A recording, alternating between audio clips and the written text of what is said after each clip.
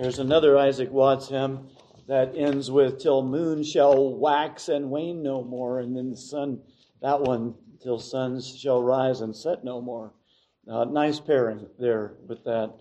Love the songs and hymns of Isaac Watts for sure. We'll look tonight at Malachi chapter 4 and the final prophetic word of the Old Testament, and then we'll see that the beginning words, the opening words of the New Testament, not in Matthew but in Luke chapter 1, but really the opening of the New Testament opens with these same words in the prophetic announcement of the birth of John the Baptist.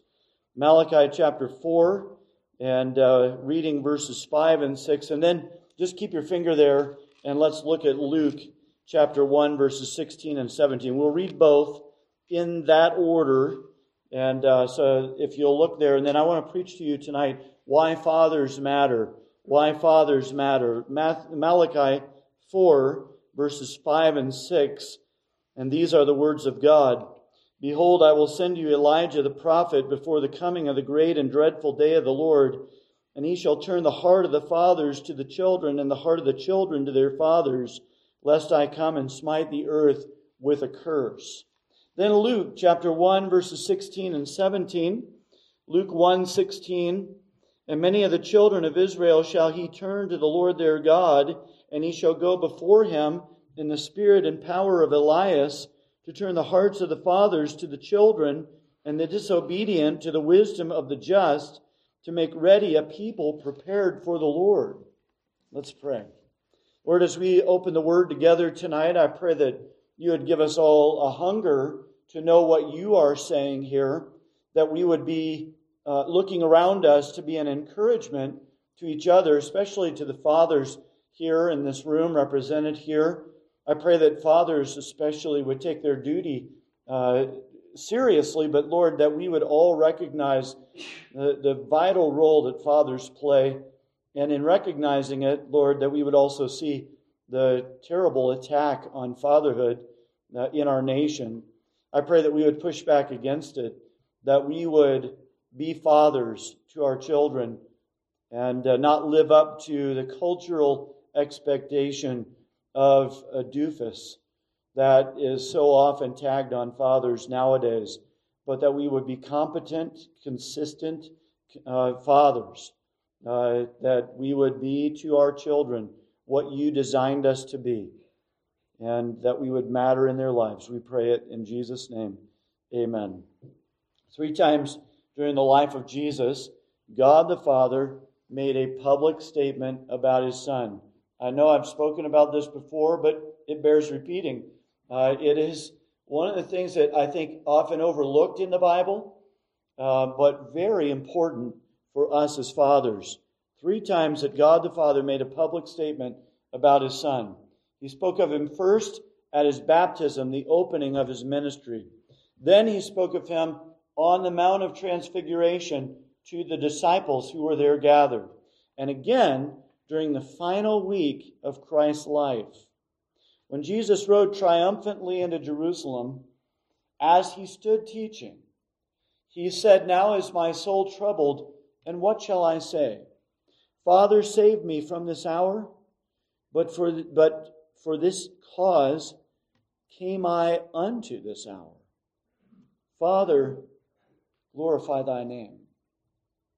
Then came there a voice from heaven, saying, "I have both glorified it and will glorify it again." On the Mount of Transfiguration, Peter suggested that they build 3 temples, one to Moses, one to Elijah, and one to Jesus.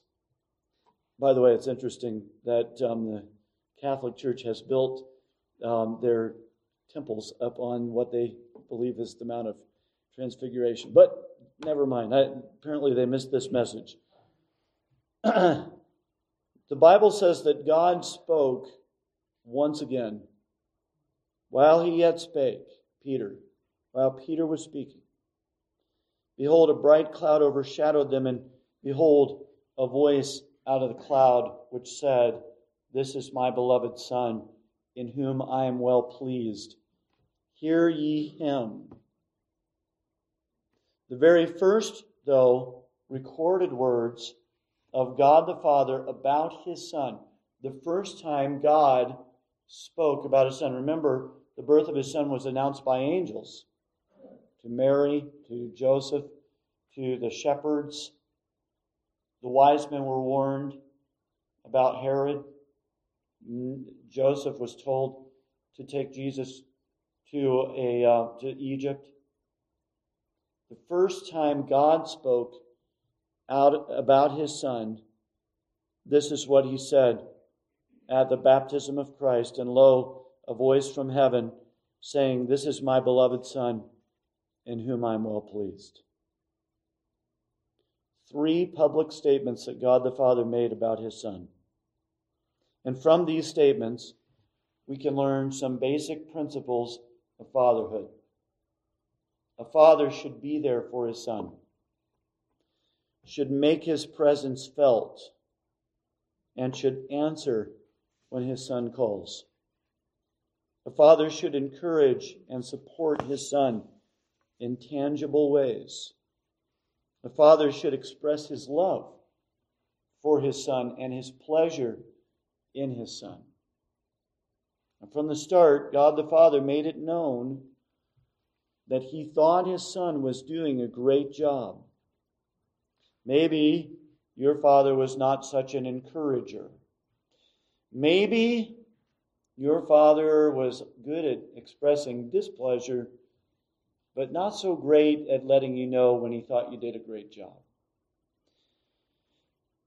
But the example that we should hold up as the standard of fatherhood, righteous fatherhood, is the example of God the Father, who expressed his love, his appreciation for his son, and let his son know when he had done a good job. Being a father doesn't require perfection. It certainly doesn't require us to justify our children in their sin. It's tempting for us to say, well, I would say he's done a good job if he did a good job. Or I would acknowledge him if he wasn't such a bad son or such a lousy son. But we are called to imitate God the Father in the way we act towards our children. And fathers, I just say, having been a father now for these few years, I recognize the tendency fathers have to be overly picky and particular when dealing with their own children. Or else coddling and just letting everything go and ignoring a lot of things that ought to be dealt with. It's not a choice between overly harsh and overly indulgent here. In order to imitate God the Father towards our children, it requires us simply to value them as people. Value them as the people that God gave to you and your wife to be your children.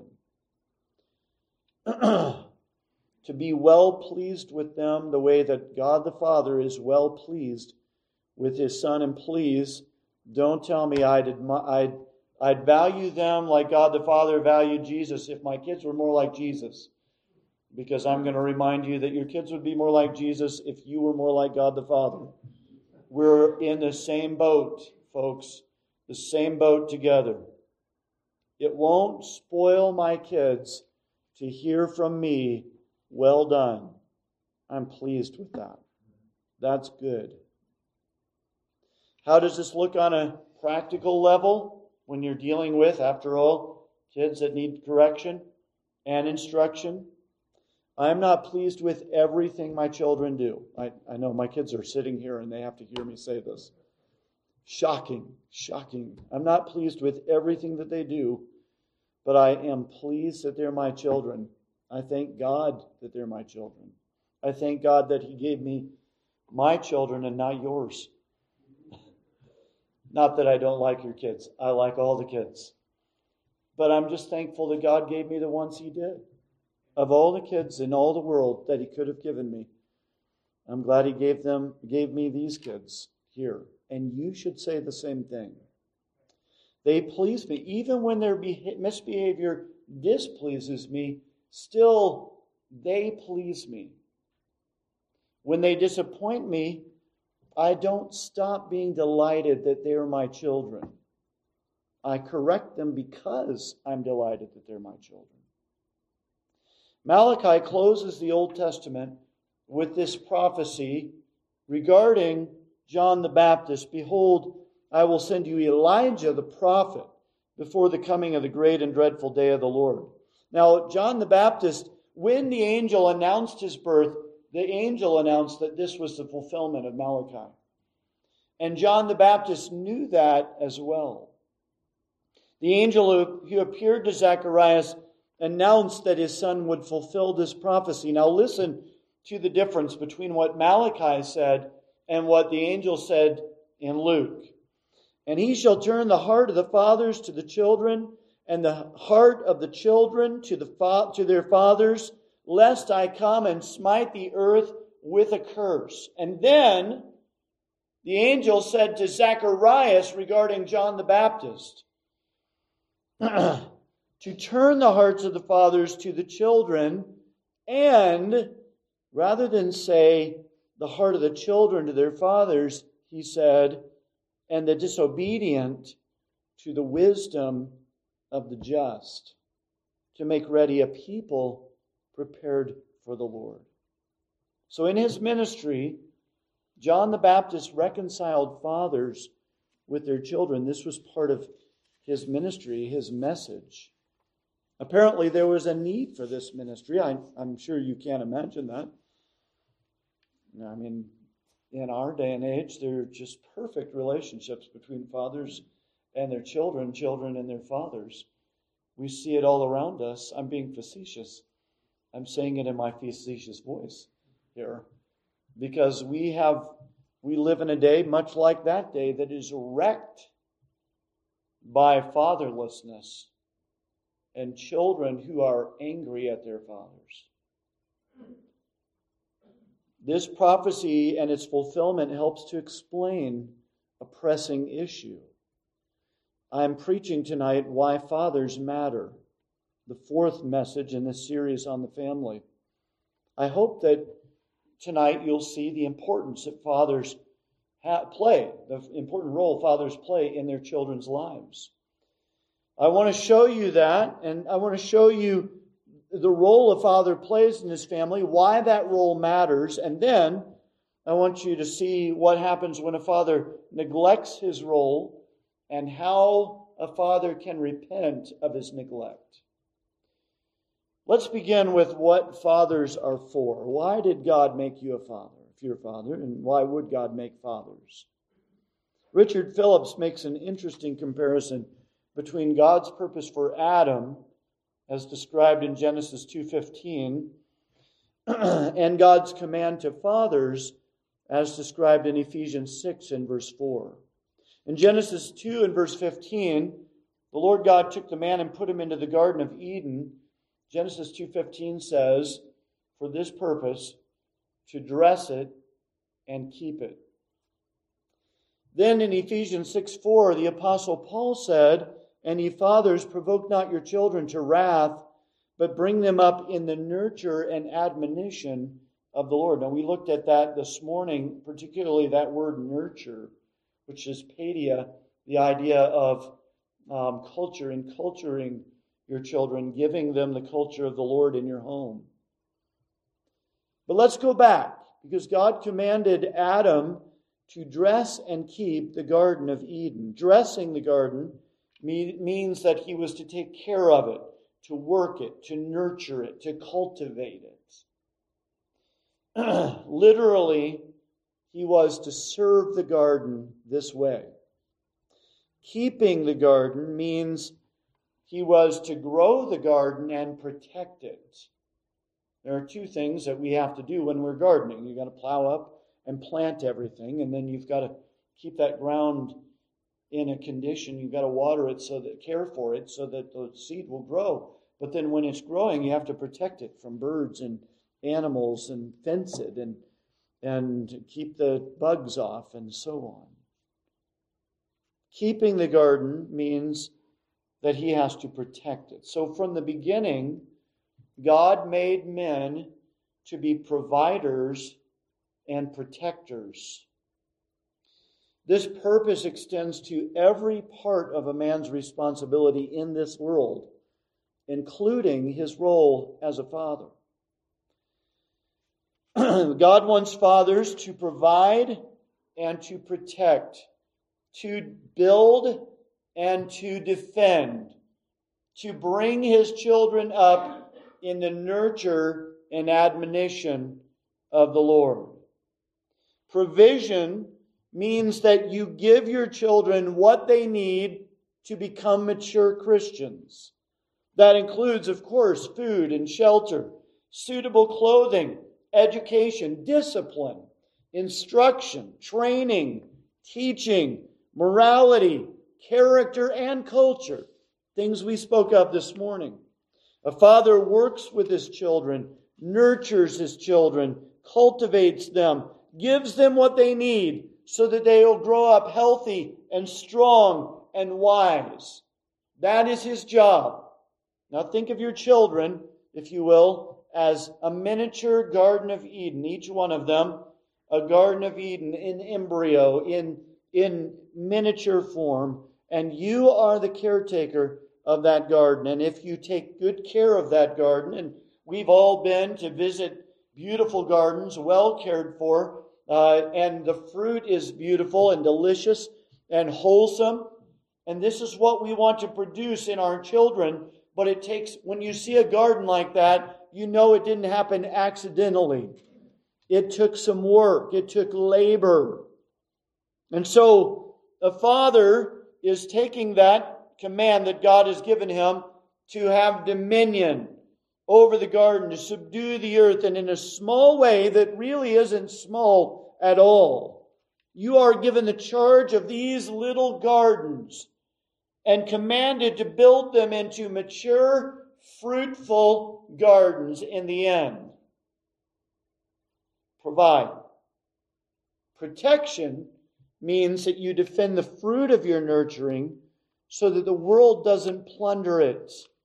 So that you don't do all that labor to produce all that fruit only to have the raiders come in and steal it and take it away. The father carefully teaches his children, guarding their hearts against corrupting influences that could possibly, potentially undermine what he has taught.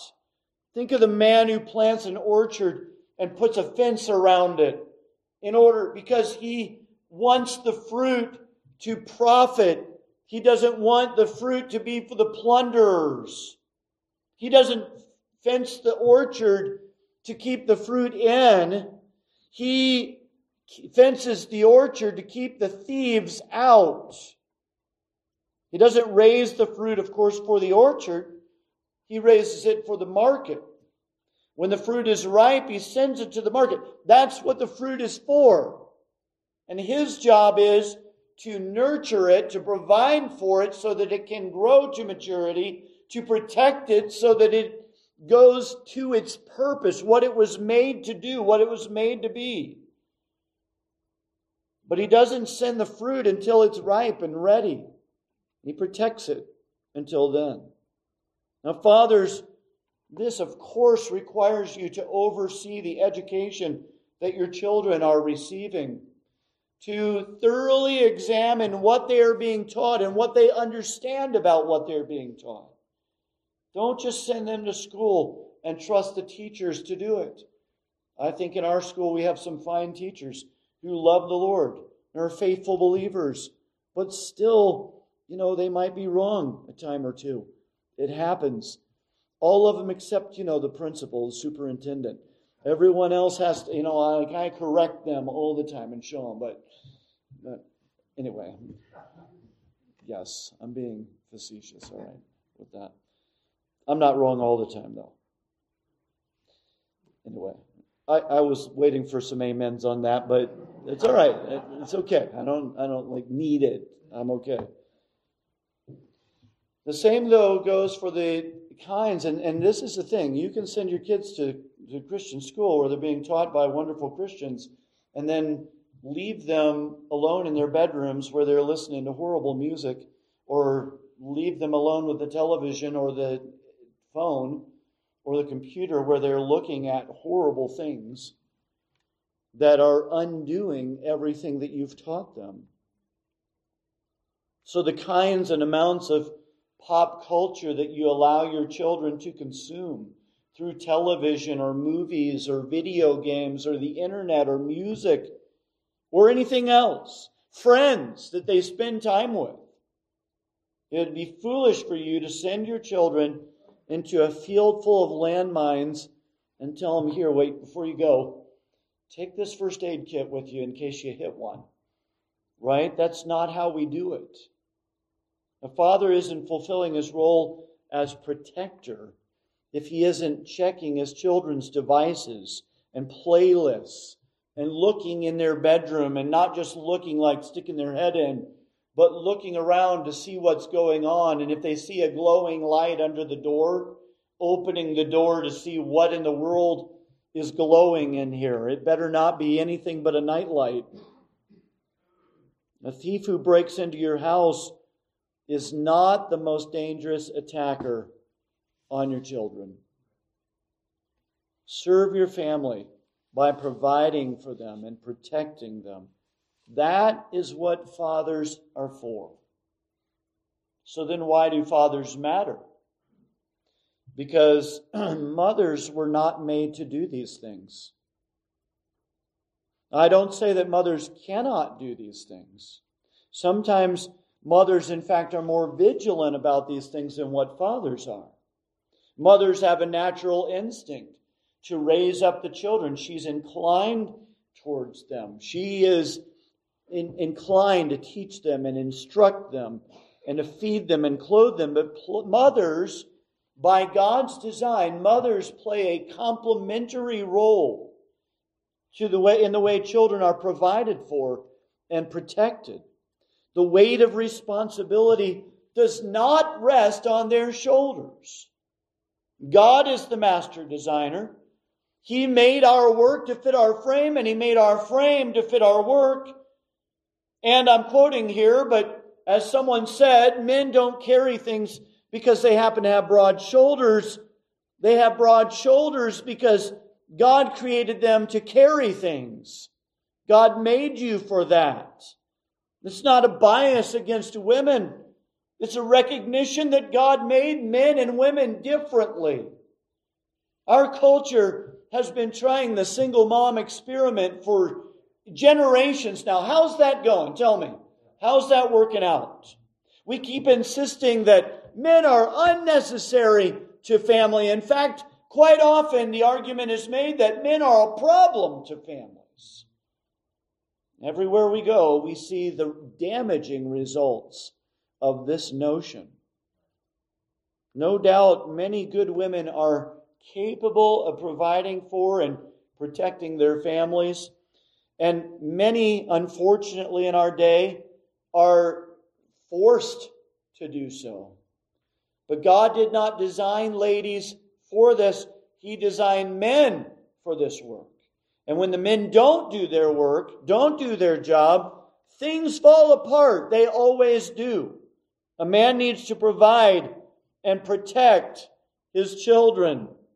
And he needs to do this for the sake of his own children. Because when fathers fail, children suffer. We looked at that this morning. And the fact that the Israelite men were divorcing their wives their Jewish wives, in order to have these pagan wives who pleased them better.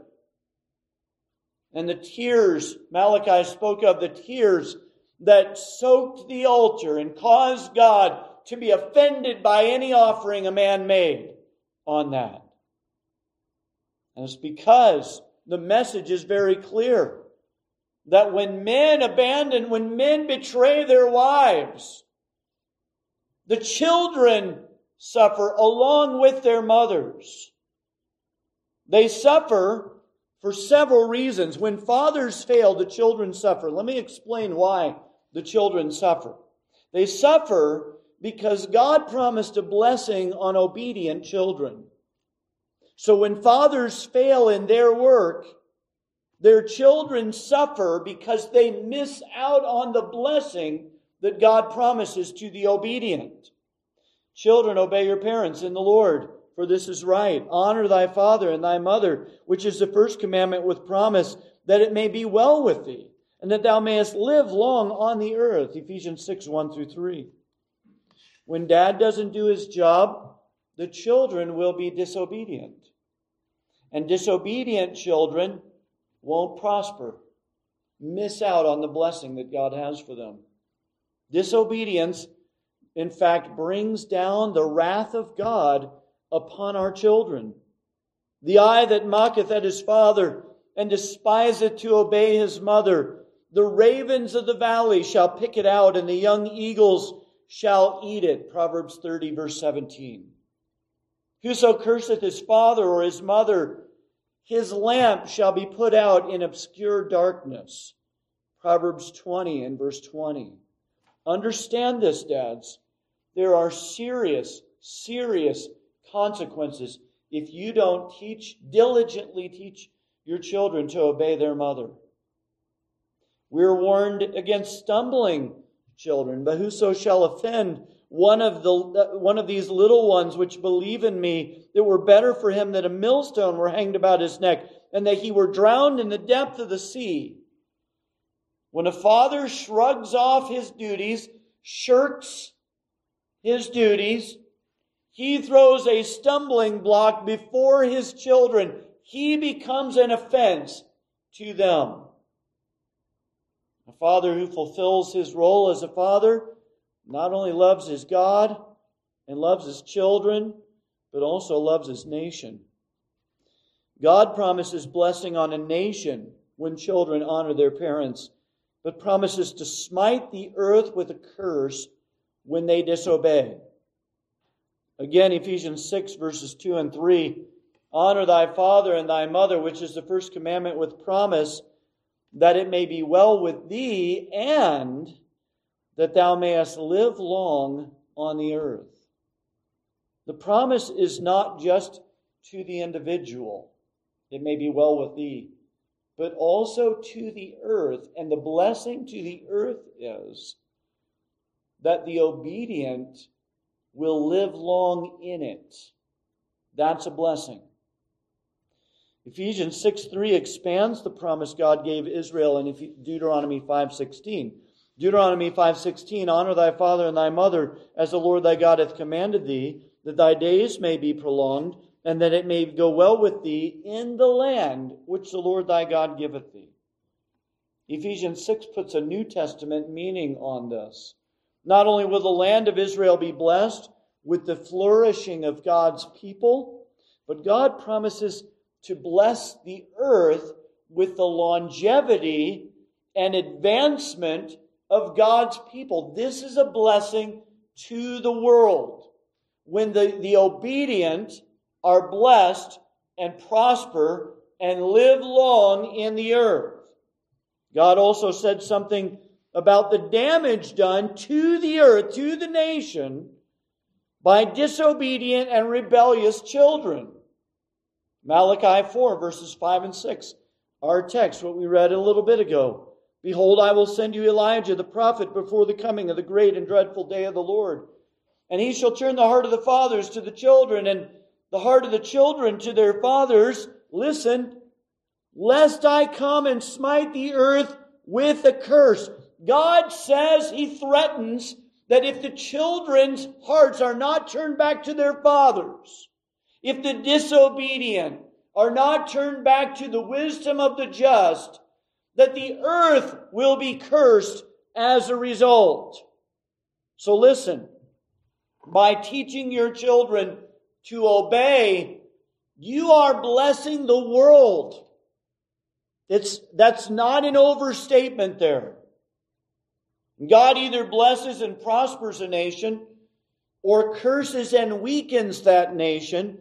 And he does so, he says it here, he does so, as according to the verses that I've shown you here, he does so directly corresponding to the children's obedience or disobedience. We see this all around us today. Children who are disobedient and proud of it. They wear their rebellion as a badge of honor. God is not surprised by this, by the way. He, in fact, told us that it would be so in the last days. This know also that in the last days perilous times shall come.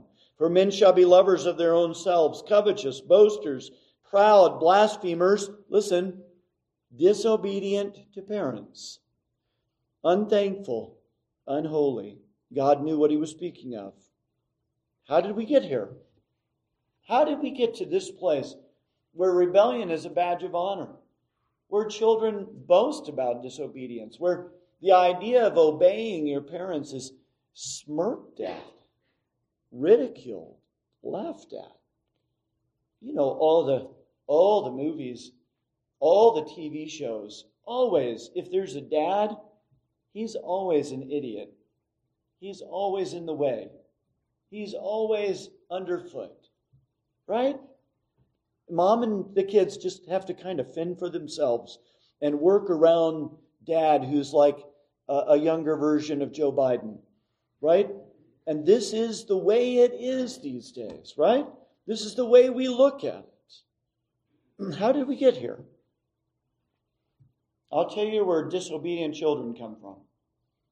They come from disobedient fathers. Fathers who don't obey the Lord towards their children and raise them up the way God said to raise them up. Fathers matter because God made you especially to do this job.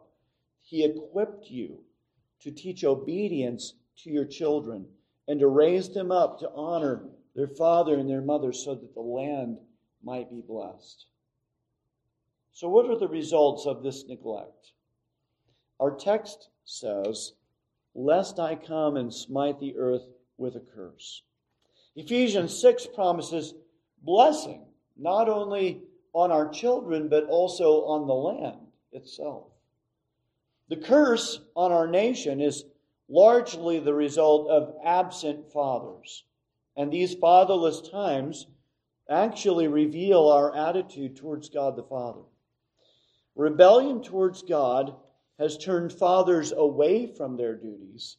It's turned their hearts away from their children. The rebellion of fathers towards their duty, their role as a father, is directly traceable to our rebellion towards God himself. The reason that we don't fill the place in our children's lives that we were made to fill is because we don't like to be in submission to God the Father. We've turned idols, and that's why we reject our duties as fathers. We are broken. Our culture is broken. Family values are broken. But in the midst of all this brokenness, a curious thing has happened. It's not uncommon. It is kind of the way of sinners, if you will. Somebody does something they know they shouldn't do, but they do it anyway. And then they come to the place where they love it, they defend it, they say it makes me a better person because I do this. And with all of our brokenness and all of our fatherlessness in this day and age, we still have this conceit that we are good fathers. We have this disconnect, these blinders that keep us from seeing the true cause of our cultural train wreck. We stop caring what a father is for. We don't really, it doesn't really matter. We stop trying to be a biblical father, and we think that has nothing to do with the problem. We think the problem is the conservatives. We think the problem is all those nutcake religious people. When the truth is, Long before the world became broken, what broke down first was our understanding of fatherhood. In this day and age, fatherhood and masculinity have taken on strange new meanings. Nobody forced these strange new meanings on the church. In fact, I would argue that these strange new meanings have come from the church. For too long, our churches have tolerated effeminacy in men. In fact, I would go farther than that and say it's not just a matter of tolerance. We have emasculated our men, stripped them away of their masculinity, God-given masculinity. It starts in Sunday school classes where we expect the boys to sit like little girls with their hands folded in their lap and their knees together and use their soft voice. And we don't encourage them to express themselves the way a young man is inclined to. It probably started before that, maybe back when we started dressing our little boys in onesies. I don't know, Daddy wearing his pink shirt like a cupcake or something like that. We have invented a softer, gentler masculinity that really isn't masculinity at all. We've honed our skill of getting in touch with our feminine side. We don't think anymore, we feel. We say it that way. Well, I just feel this way. I just feel that this is not nice. I just feel that we could say this in a better way. We emote. We swoon. We lost our appetite for hard truths. Today we want instead preachers who massage our feelings, who give us back rubs, and then give us a little nudge out into the world. The men in churches today, effeminate, emasculated.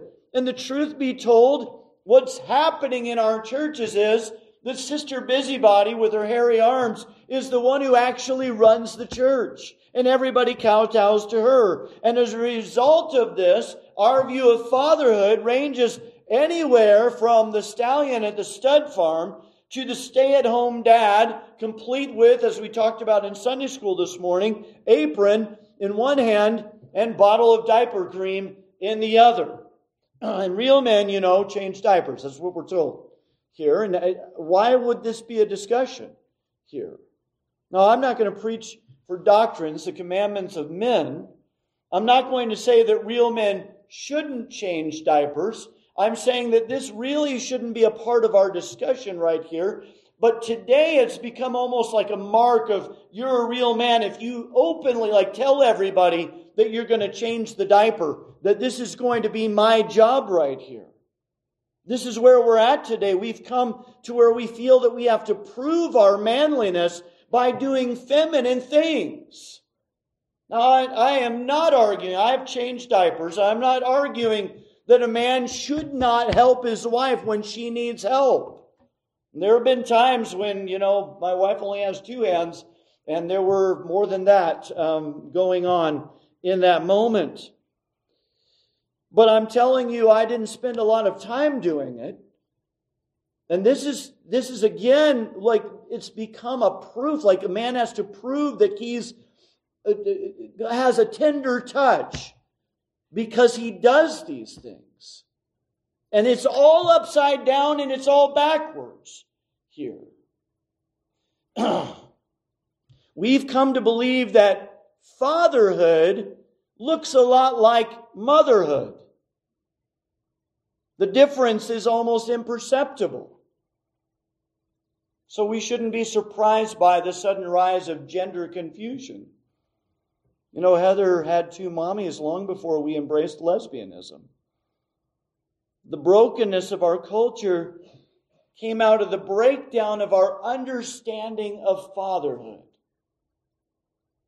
And we can point to a number of markers of our brokenness. Rising atheism has produced an inability to trust the Lord. It's not just a refusal to, but we can't trust the Lord. Rampant idolatry has produced an obsession with devices and gadgets and technology. Everything is mediated through these things that we're comfortable with here. Growing poverty, economically, culturally, spiritual poverty. Increasing crime, generational decline, because we learn to be fathers from our fathers. And the number of fathers today who were raised without fathers has increased exponentially. It would be a whole sermon in each one of these to flesh out each of these markers of brokenness in our culture. But every one of them trace back to fatherlessness. When men abandon their roles, or just leave it vacant, just don't show up, everything breaks down. And as I said, we're surrounded by this. It's all around us. You know, you go, as I just did, to Israel, and you see lots of ruins everywhere. We're touring all the ruins everywhere. I feel like we're living among the ruins of our once great culture here in America. Our largest cities have become laboratories for the study of the effect of fatherlessness. American culture has become a modern ghetto. We see the same thing happening in the church, where fathers are distant or absent, uninterested, uninvolved, disengaged from their families. Or we have the other extreme, where fathers are overly engaged and they're harsh and unforgiving. Or we have that squishy middle, where dads coddle and indulge their children. Too many Christian kids raised in Christian schools and Christian churches have left the faith. I don't think that there's one thing that the blame tacks onto. But ultimately, fathers bear the responsibility. Fathers do. If we'll fulfill our God-assigned roles to provide and protect, we'll see our children grow up into the kind of faithful children that God wants them to be. The angel promised that John the Baptist would turn the hearts of the fathers to the children and the disobedient to the wisdom of the just, to make ready a people prepared for the Lord. But in order for this to happen, God must turn the heart of the fathers to the children. And so let's talk here about how we repent. We're not told how John the Baptist fulfilled his ministry of turning the hearts of fathers to their children and the heart of the children to their fathers. What we are told is that when John the Baptist preached, he preached repentance. And we can assume that the repentance involved fathers turning back to their duty as fathers. But how does that happen? How do fathers do that? The easy answer would be just simply orient yourself to your children once again. Turn back to them. But Jesus, when he described his disciples, his followers, said something that we're a little uncomfortable with. Because Jesus said that if you don't hate your father and your mother and your wife and your sons and daughters and your own life also, you cannot be my disciple. So this might seem all backwards here. But if we're going to turn back to our children, the first thing we have to do is turn away from them in order to turn to God. Turn to God. And Jesus taught us to seek first the kingdom of God and his righteousness. And all these things, he said, shall be added unto you. So repentance begins with a wholehearted turn to God the Father through Jesus Christ, seeking Him. The result, when we repent, when we seek the Lord with our whole heart, the result will be a wholehearted return not to our children, but to our duty as fathers, which means loving our children, embracing them, providing and protecting. What will this look like? Ultimately, on the most practical level, the difference will be that dad will now be attentive, present, involved, but not involved in such a way that makes their children feel like they're hunted, like they're the prey. Remember God the Father at Christ's baptism? He was present there. It's important to note that He was present for His Son's baptism. He made His presence felt. He made His presence known. And when He spoke, He expressed both His love for His Son and His pleasure in His Son. So, Dad, what would be wrong with telling your kids, I love you? What would be wrong with telling them what pleases you about them? Do your kids know what pleases you about them? What kind of false masculinity has told us that a dad should never say I love you to his kids? What would be wrong with you telling your kids how delighted you are that they're your kids? Of all the kids God could have given me, I'm glad He gave me you. Why wouldn't you tell them that you're pleased with them, and even why? Why wouldn't you say to them, well done? Is this not an important part? Now, certainly you can do all of that and your heart still not be turned to your children, and still not be engaged with them.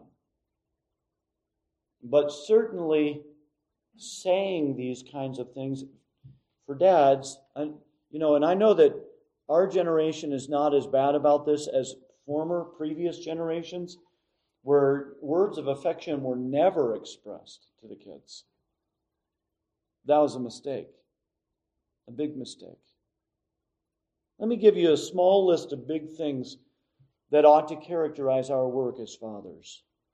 I'll list them and trust that the Holy Spirit will drive the nails as needed. John the Baptist preached repentance. Repent ye, he said, for the kingdom of heaven is at hand. We know from Malachi that the angel's word to Zacharias that this repentance had mainly to do with the relationship between fathers and their children. So the repentance that John the Baptist was preaching was mainly concerned with the relationship between fathers and their children. When God turns our hearts back to our children, we can expect some changes will be made. Fathers will carefully communicate a love for God's standard to their children. They will love God's law in front of their children and teach them, encourage them to love God's law along with them. They will use their authority to bless their children, to protect their children. They will discipline their children into discipleship. They will make them faithful to the Lord by consistent encouragement and correction and instruction. And all the while, fathers will be very careful about being sure that they are right with God themselves, so that they are setting a right, godly example in front of their children. It won't be necessary for a father to say to his children, I've been out of sorts with God and now I'm right with Him. Because his children will see the difference. And when he says it, they'll believe him. I want to leave you then with a warning, something I read from another pastor that I think is very helpful. Fathers must guard against these 4 temptations. Temptation number one, the impotent feeling that I am helpless. There is a great temptation that fathers have to feel impotent and helpless. You say, my kids are a mess. My family is a mess. You've got adult children are a mess. You can do something about it. You can. For starters, you can repent of your own neglect and slack-handedness. Get on your knees, confess your own sins and failures to God as if they really are sins that have done unspeakable damage in the life of your children. You can do that. Include among the damages rebellious spirits, defiance, resistance to authority. Then, when you have confessed it to the Lord and taken responsibility for it, get up off your knees and do something about it. Sit your children down. Tell them, I've dealt with you with a slack hand, and this is what I'm going to do to correct it. When my kids were young, those corrections often included a renewed emphasis on consistent spanking. As my kids have grown older, I found other ways to teach and reinforce faithfulness to the Lord. The point is, God has given us the tools. We are not helpless. One need only consult the owner's manual. The second temptation that we should guard against is the temptation to believe that indulgence is grace. America has been Oprah-fied for a long time. And so, as a result, we've come to believe that any problem can be fixed with a hug. But just loving on the kids doesn't fix the rebellion in their hearts. Foolishness is bound in the heart of a child, but the rod of correction shall drive it far from them. The rod and reproof give wisdom, but a child left to himself bringeth his mother to shame. Correct thy son, and he shall give thee hope, or give thee rest. Yea, he shall give delight unto thy soul. Pastors have noticed 2 kinds of daughters who get into trouble. The first is the daughter who has an obviously antagonistic relationship with her dad. The second is less obvious and probably a little confusing to us. The daughter who will say that her dad is such a sweetie pie. My dad and I are really close, she says. What she means is, he's a pushover. I can do anything I want. I can get anything I want. Our children need limits. And fathers have to set those limits. I would remind you that when God placed Adam and Eve in the Garden of Eden, there was one tree in that garden that was off limits. God gives limits, and we should too. Now, as I've said, we shouldn't set up a garden of no with that elusive tree of yes that keeps moving every time you get close to it, right? But a more common mistake is the mistake of setting up a garden of yes, yes, yes, yes, yes. Everywhere yes. Third temptation that we've got to guard against is the temptation to a prideful desire to save face. This plays out in countless ways, but one of the most common is for dad to offer lame excuses when his kids misbehave. Dad tells his son to do something, his son just ignores him, which is evidently his son regularly ignores him. His dad just ignores his son ignoring him. And then later on, because Dad knows he's got to say something, he makes an excuse for it. He was up late last night. He's really tired. He didn't hear me. Obviously, he didn't hear me. The other most common response is for Dad to make a big show, flurry and bluster about his son's disobedience, promising, when we get home, you're in trouble, buddy. But buddy boy knows that Dad doesn't mean that.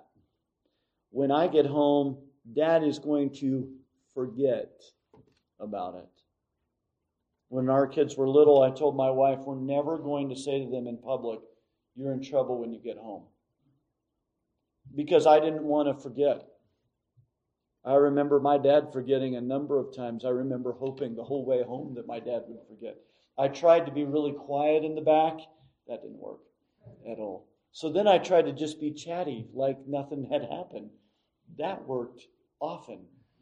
I figured it out. So I said to my wife, we're not going to say that. If they do something that they should be in trouble for, mark it down. When they get home, we'll take them and take care of it. I didn't want to make promises and not keep those promises. And we should never do it for show. I remember in well-meaning, and people do care about you, and you should honor that. But they would say, like, well, you're not disciplining him right now. Yeah, well, we're in the middle of the restaurant. I'm not going to spank him in the middle of the restaurant. Maybe you think I should, but I'm not going to. I'd take him out to the car. And one time we were out to eat with a couple, and I took one of the kids out to the car for a spanking. And as I left, the lady said to my wife, he thinks he won. And my wife said, but he didn't. He might have thought it for a minute, but, I snatched defeat out of the jaws of victory right there. All right? Don't do it for show. Don't do it for show. Don't discipline your kids for show. Or Dad deals with it in public, but lets it go in private. Each response that I've described here damages our kids.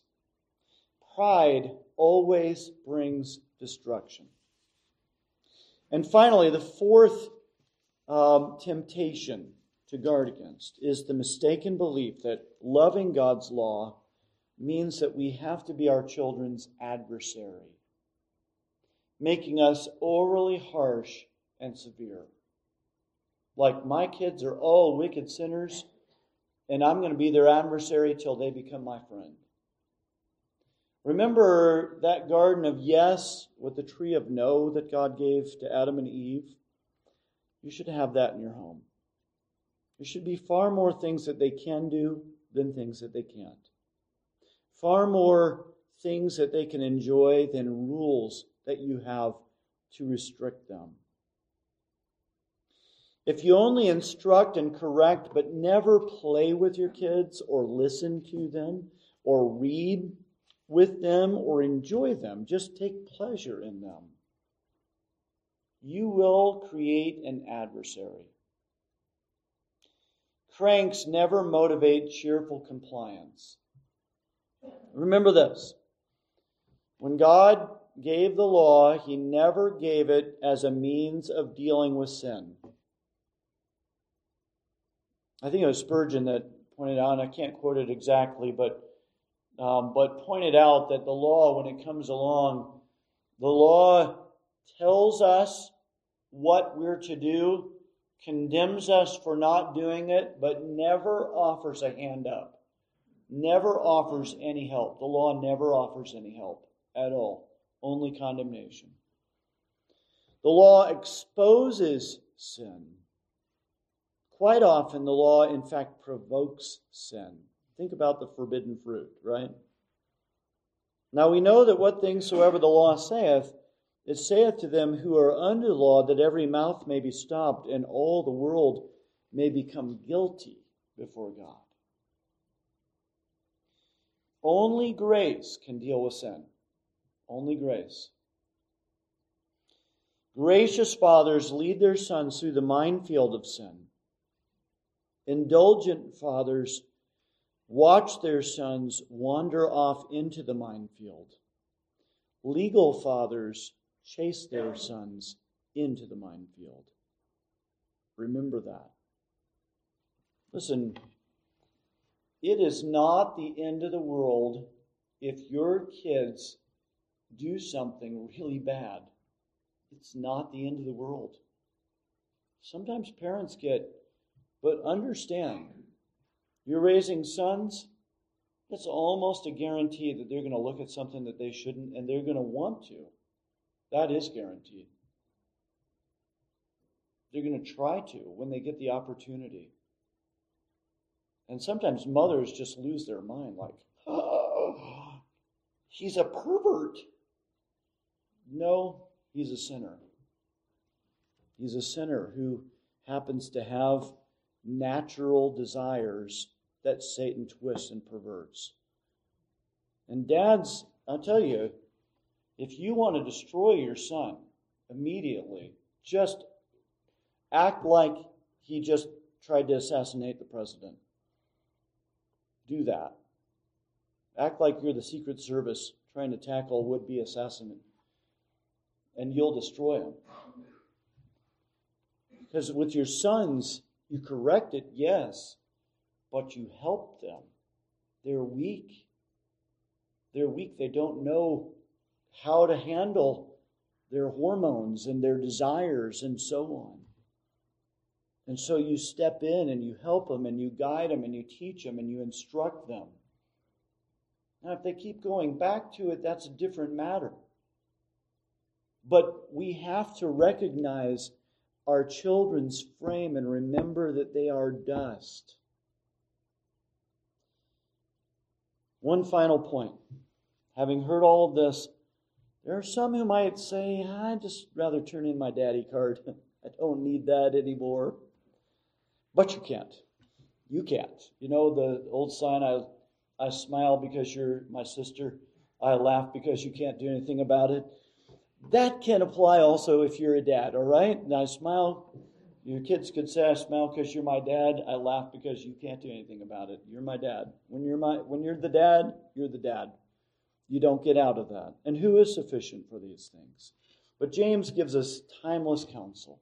If any of you lack wisdom, let him ask of God that giveth to all men liberally and upbraideth not, and it shall be given him.